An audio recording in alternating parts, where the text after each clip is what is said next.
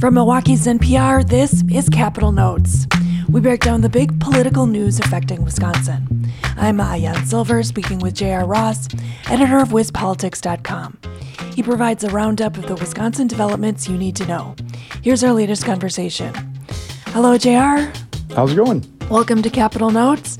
It's good.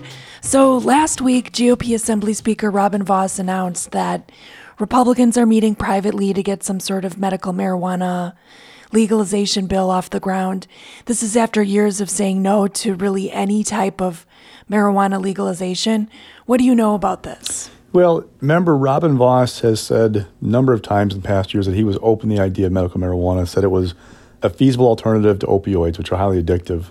But the resistance has always been in the state Senate. Current Majority Leader Devin LeMahieu had raised concerns that he wasn't there unless the FDA had approved it for use or declassified it as a drug.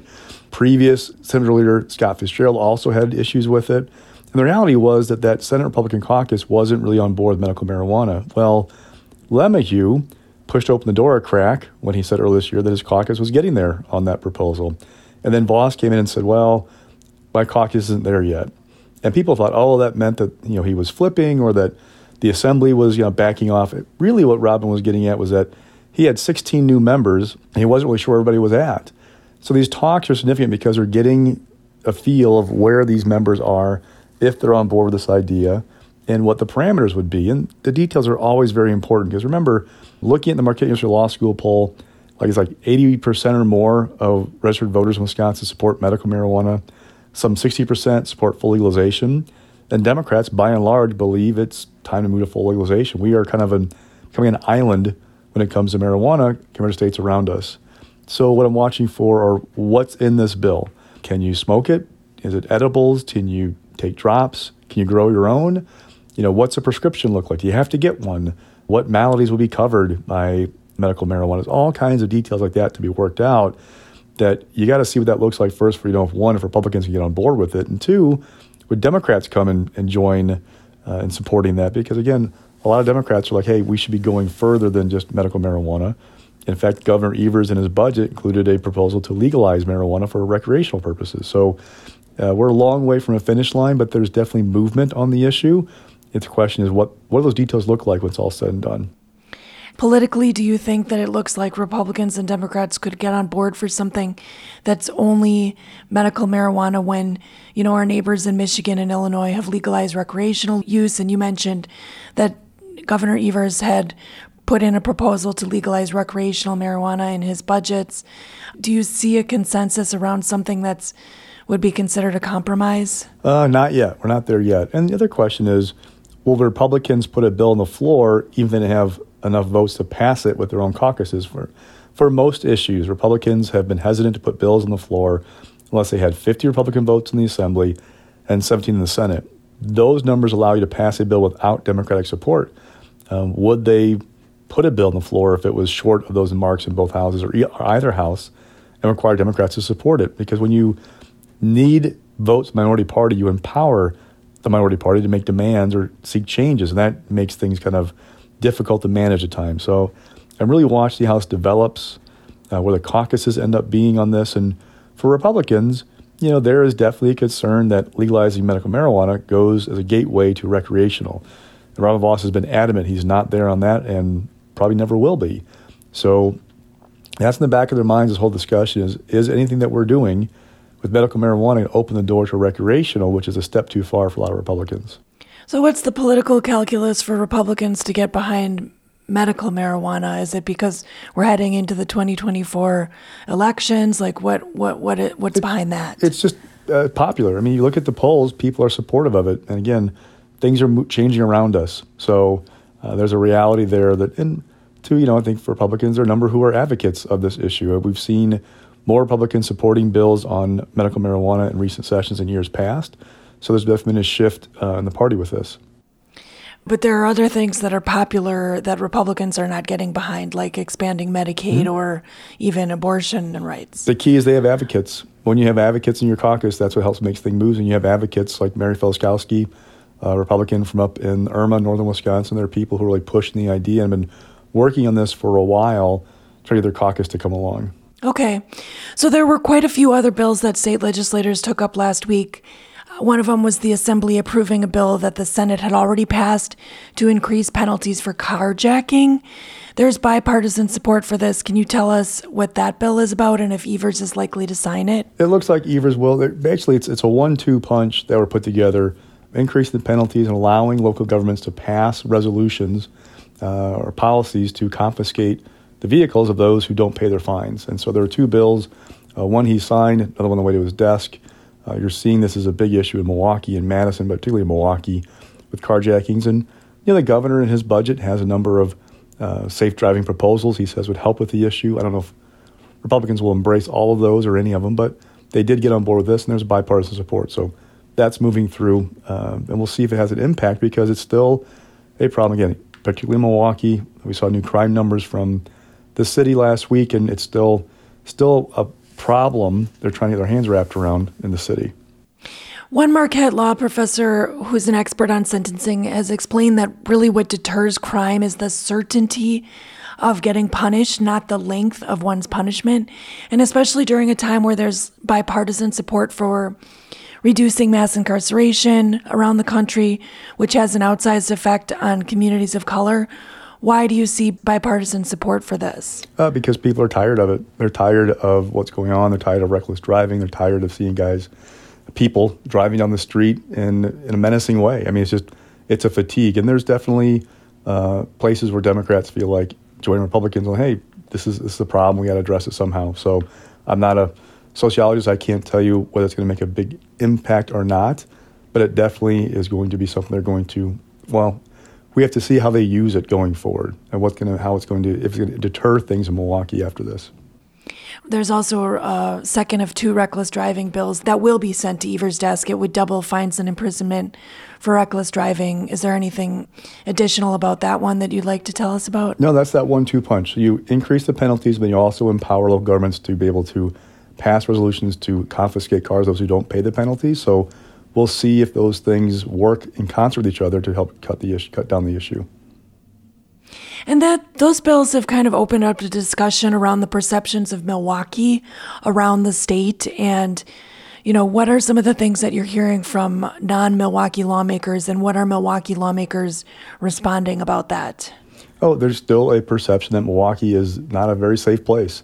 And I know the city is working hard to try and push back on that. We saw the crime stats, but there are problem areas, right? I think homicides were down the first quarter of the year, something like that. But there are other things going on, and so you're trying to push back on this image, these questions about crime in the city, and how do you address it? Republicans are antsy about sentences being handed out by circuit court judges.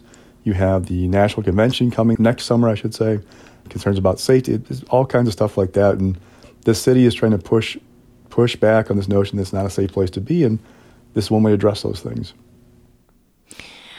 Milwaukee Representative Christine Sinicki, a Democrat of Milwaukee, said that the city needs more shared revenue, not legislators from elsewhere in the state accusing it of being a dangerous place. What can you share about that? Is that a conversation that you're hearing? No, lawmakers are right now as we speak trying to figure out shared revenue and how to do an increase in aids to local governments. The question is going to be how much, what's that package look like? And oh, by the way, Milwaukee City and County have massive pension problems coming up in short order. So there's talk about whether there should be an additional sales tax for the Milwaukee area to help pay for those costs. I mean, there's a lot of moving pieces right now in the Capitol on Milwaukee. And one thing, Democrats are frustrated the Republicans haven't done more for state aid to local governments in years past. Like that has hampered local communities being able to deal with these issues because those payments have been flat. And you add in that flat state aid with property tax caps, it's made it difficult to raise the resources to do some things. But the Republicans were also frustrated with Milwaukee and wish that it was run a different way, right? And I feel like this pension problem has got to be taken care of once and for all to move past it. The question is, how do you get it taken care of? Because Milwaukee City and County both face a serious financial cliff in the coming years with their pension obligations. If they can't get their hands wrapped around that, they are in for a world of hurt. And that's a big question. The city of Milwaukee has to succeed, people will say, for the state to succeed. I know it's every place I've lived, the big city is kind of, frowned upon by outstate folks as sucking up resources and taking things, but it's also part of the economic engine of the state. And they need Milwaukee to do well to help make sure Wisconsin does well. And behind the scenes, are you hearing conversations of Republicans getting on board with increasing that kind of support? Yes, there is a desire for some kind of reforms. That's going to be a key piece of whatever package it is. How do you define reforms, right? That's the big thing. Is it changing the pension system, Milwaukee County and City? Is it doing something else? Is it having minimum requirements for spending on police, fire, and EMS? Those are all parts of the conversation. But Republican leadership has kind of come to the conclusion we have to do something. The key is going to be getting outstate lawmakers to buy into it. We're kind of wondering, why are we doing something for Milwaukee? What makes them so special? Wouldn't this shared revenue affect municipalities around the state, or would there be a special package just dealing with Milwaukee? Oh, yeah. Remember the governor put in his budget proposal an idea to take 1 penny of every 5 cents from the sales tax and dedicate it toward local aids. Now, that's not all just these aid payments to counties and municipalities. It covers other things, but that was the idea, was putting this money into a dedicated fund that would then rise as sales taxes go up, because they've gone up year to year, every year but 2 last 20 years when I've looked back.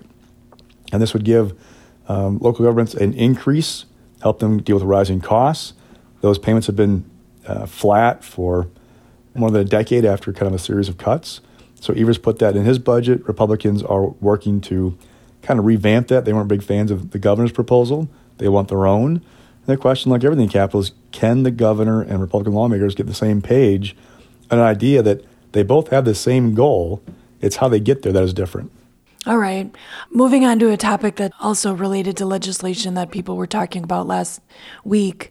There was a bill approved in the state Senate to let judges grant attorneys' fees in open records lawsuits if the records have been voluntarily released after a lawsuit is filed. So that's a mouthful.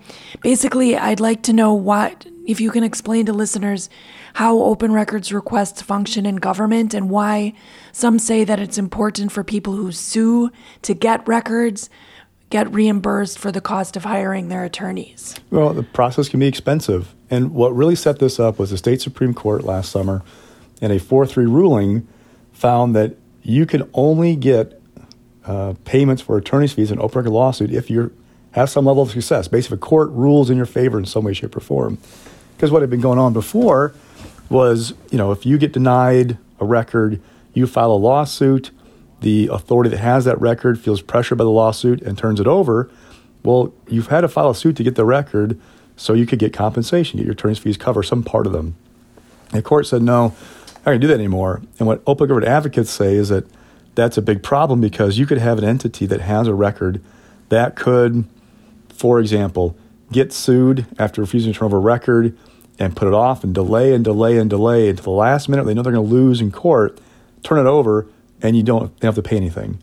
This bill would change that to allow you to get legal fees if you go through this process, even without having that kind of that official order in your favor if the records are released. It's a big deal for advocates to have this there. It passed with bipartisan support. You got to watch it go through the assembly and the governor's office. But for open government advocates, it's a big deal because it's expensive to fight governments that have lawyers on staff to get records. All right. Well, again, thanks for unpacking all this for us, JR, and thanks for joining me on Capitol Notes. Anytime. That was JR Ross of WizPolitics.com speaking with me, WUWM's Maayan Silver. Listen for our segments every Monday with an extended segment on lake effect, and check out the Capitol Notes podcast wherever you get your podcasts.